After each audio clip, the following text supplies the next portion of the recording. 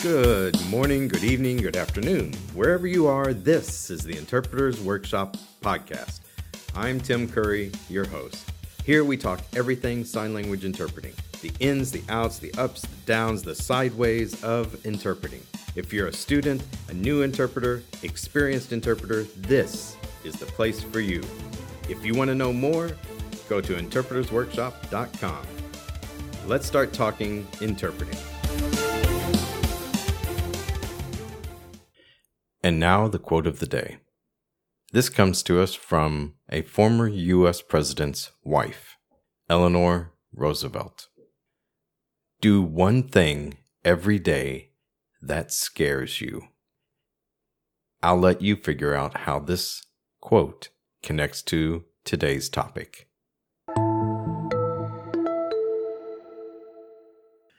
Something has been bothering me for several years when I've been teaching workshops or classes or just in discussion with other interpreters about how to improve our interpretation. Many interpreters have told me, I am not an actor. And I'd like to talk a little bit about that today, discussing a few things that Sigrid and Bruce talked about in our interviews together. And I'd like to expand on the idea of, are we actors or interpreters or both? And it kind of boils down to the question, how do we make the clients feel as though they are speaking to each other and not through us? Let me take a second here to explain why I use the word client. In the US and in some research circles, people do not use the word clients. They would say consumers, mainly because of the way the interpreters are paid in those countries. Since most of my audience is from the European area, I'm using clients to make it clear what I mean or who I mean. So no disrespect is meant by using the word client. So, how do we give them that feeling that they are talking to each other and not using an interpreter? Well, let's go back to the two interviews that I've had recently in the last few weeks, one with Sigrid and one with Bruce.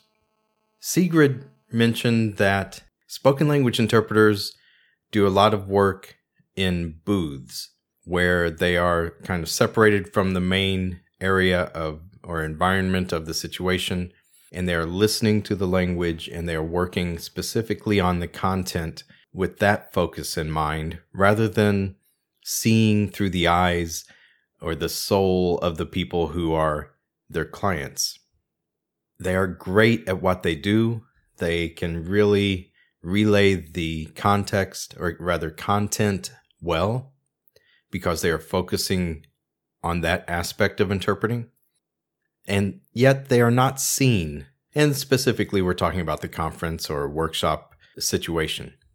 Most spoken language interpreters, they ignore music or songs that are being used during a presentation or what have you.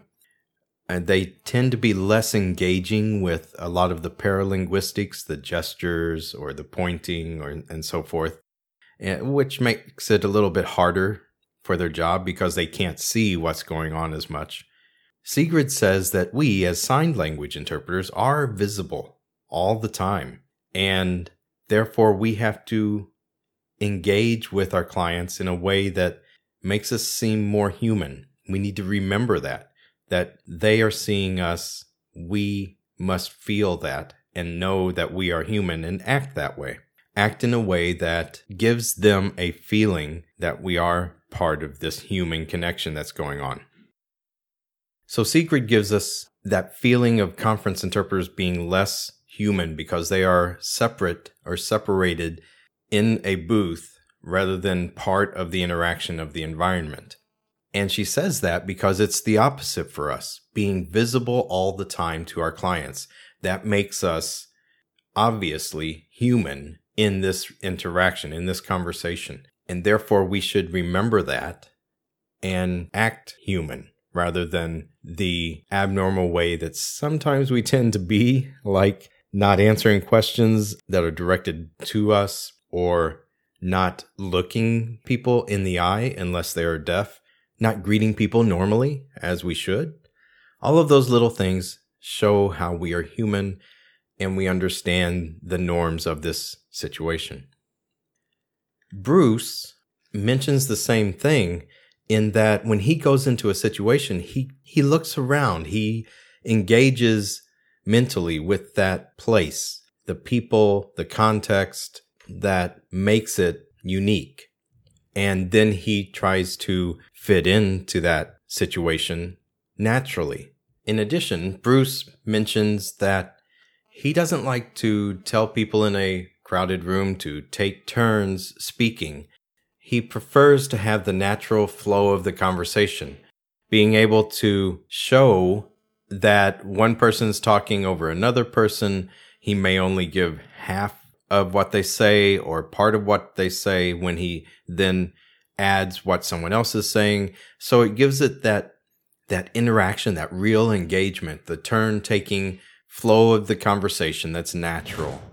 And that connects to what Sigrid said. We're human. How do people communicate naturally? So keeping these 2 points in mind, being human and engaging naturally with both languages and cultures and how they communicate with one another. How do they engage with each other? How do they say it's my turn? How do they interrupt each other? And what is culturally appropriate, but what is also contextually appropriate? In other words, what's appropriate for this particular situation, for these particular people, for these particular goals that these people have. Being human and understanding the 2 cultures, therefore we can mediate how we behave in that culture, in that context, and create a better interpretation that makes people feel as though they are talking to each other. Being in the Czech Republic, many times I have used spoken language interpreters for myself. What I have found from all the, quote, professional, unquote, interpreters, those with degrees, tend to be very monotone, as Sigrid mentioned. A very high level of Czech or English with very little of the natural pace of the conversation, the turn-taking, the laughter, the humor, the inflection that should be there to give a different meaning. A lot of those things are lacking. Hey, guess what? I have a website, InterpretersWorkshop.com. Rate and review my podcasts there, and sign up with your email to learn more news and information from me. For now, let's go back. One particular time I was giving a workshop for fellow interpreters here in the Czech Republic, and I had 2 spoken language interpreters, very qualified, highly skilled in both languages. But during the break, they told me, please do not use us as examples. Please do not make fun of us in front of everyone. And I was a little taken aback because I didn't remember making fun of them. But then I realized what I had been doing was using the interaction of the room at that moment as an example of what we as sign language interpreters should or should not do, or whenever I say a certain phrase, then these interpreters need to think culturally, what does that really mean in Czech? Or do they need to explain it? So I was saying things like that. My goal was to make them feel comfortable, but they didn't see it that way. They felt as though I was putting them in the limelight or being visible. And it's interesting because as sign language interpreters, we're kind of used to being there, visible, and people trying to use us in the middle of what's going on. And I used to be upset about that. Not upset, but used to be uncomfortable myself. It's like, please let me do my job. You continue. You don't need to try to make little jokes. But that was the speaker's way of trying to engage with me as a human, because they probably were uncomfortable with me being there. And so they're trying to involve me in the group so that I would be comfortable, so that they would feel more comfortable, that everything was okay, and we were all human, right? with my spoken language interpreters, that didn't work. It didn't feel as though now they're connected with us. At one point, they actually said to me, "We can't do your jokes because we are not actors. We are interpreters." And I was like, huh, really? Interesting. Because I've always viewed interpreters a little bit like actors. We do need to take on the character of the clients so that each of the clients can understand how it feels coming from the other client. Let me give you an example. We do try to use first person. When we use first person in our interpretations, it's taking on the persona of that speaker so that the other person knows and is not confused. Wait a minute, who's speaking, who's not speaking? They know the interpreter is going to speak as though they are that person. So in my mind, an interpreter is acting. We are taking on the role of each participant. I kind of take that a little bit further by saying I can't be monotone. I have to give the inflection, give the pauses, give the facial expressions of sarcasm or silliness or disgust, whatever it is. I have to add that to my interpretation, to my gestures, my body posture.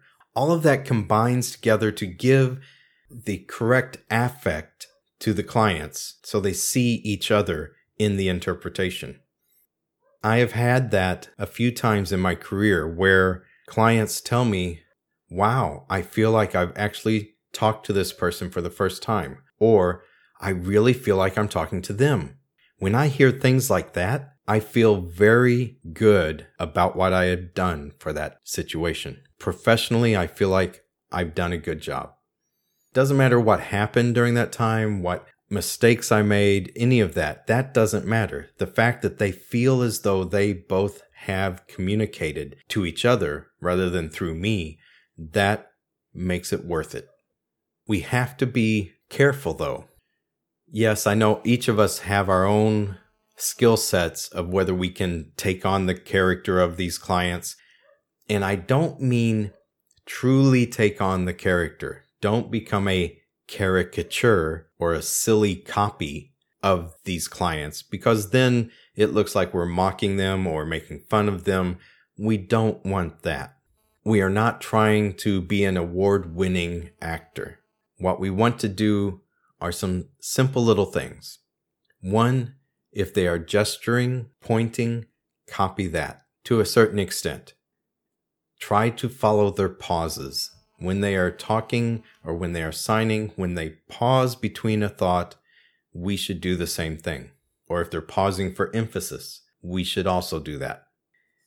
We should try to copy their speed, their rhythm of expression, the style of their communication, their body posture. Try that just a little bit. Lean just a little bit like them, or sit with a different posture that matches them, especially if there are multiple people in the room. It's easier for us to show the body posture, the head tilt, the gestures, the facial expressions. Showing that subtly will also keep us from having to point all around the room. Say you're at a big table, you don't have to continually point at different people, because the deaf clients would have to look every time and say, wait a minute, do you mean that one or this one or that one? Not pointing every time allows the deaf client to see on you which person is now talking by your body posture or your head tilt, something that you have taken from them to show who is talking. So what do you think? Are we actors? Are we doppelgangers? Are we imitators? Are we interpretators? Are we interpreters? I think we're a little bit of both, or a little bit of all. We need to remember the key things that Sigrid and Bruce mentioned. We need to remain human. And as a human, when we enter that space, we need to understand how we should behave in that environment, how they take turns, how they communicate, how they posture, showing who has authority, who doesn't. what's natural for this environment or for this engagement. What is natural? Learning to engage as a human, as an interpreter, means we need to recognize that the others want to feel this too. They need to feel as though they're talking to each other, not through us. Therefore, when we can take on that character, a few little gestures and elements of their character can help them feel as though they are communicating with each other naturally and right now in the moment.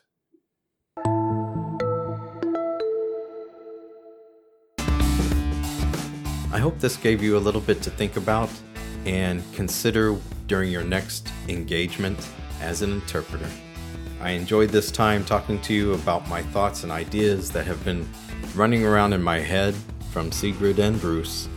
They both gave me another way of looking at what I have been seeing in my own experience and realize why people feel engaged with another person. Go on, be scared, but do it anyway, every day.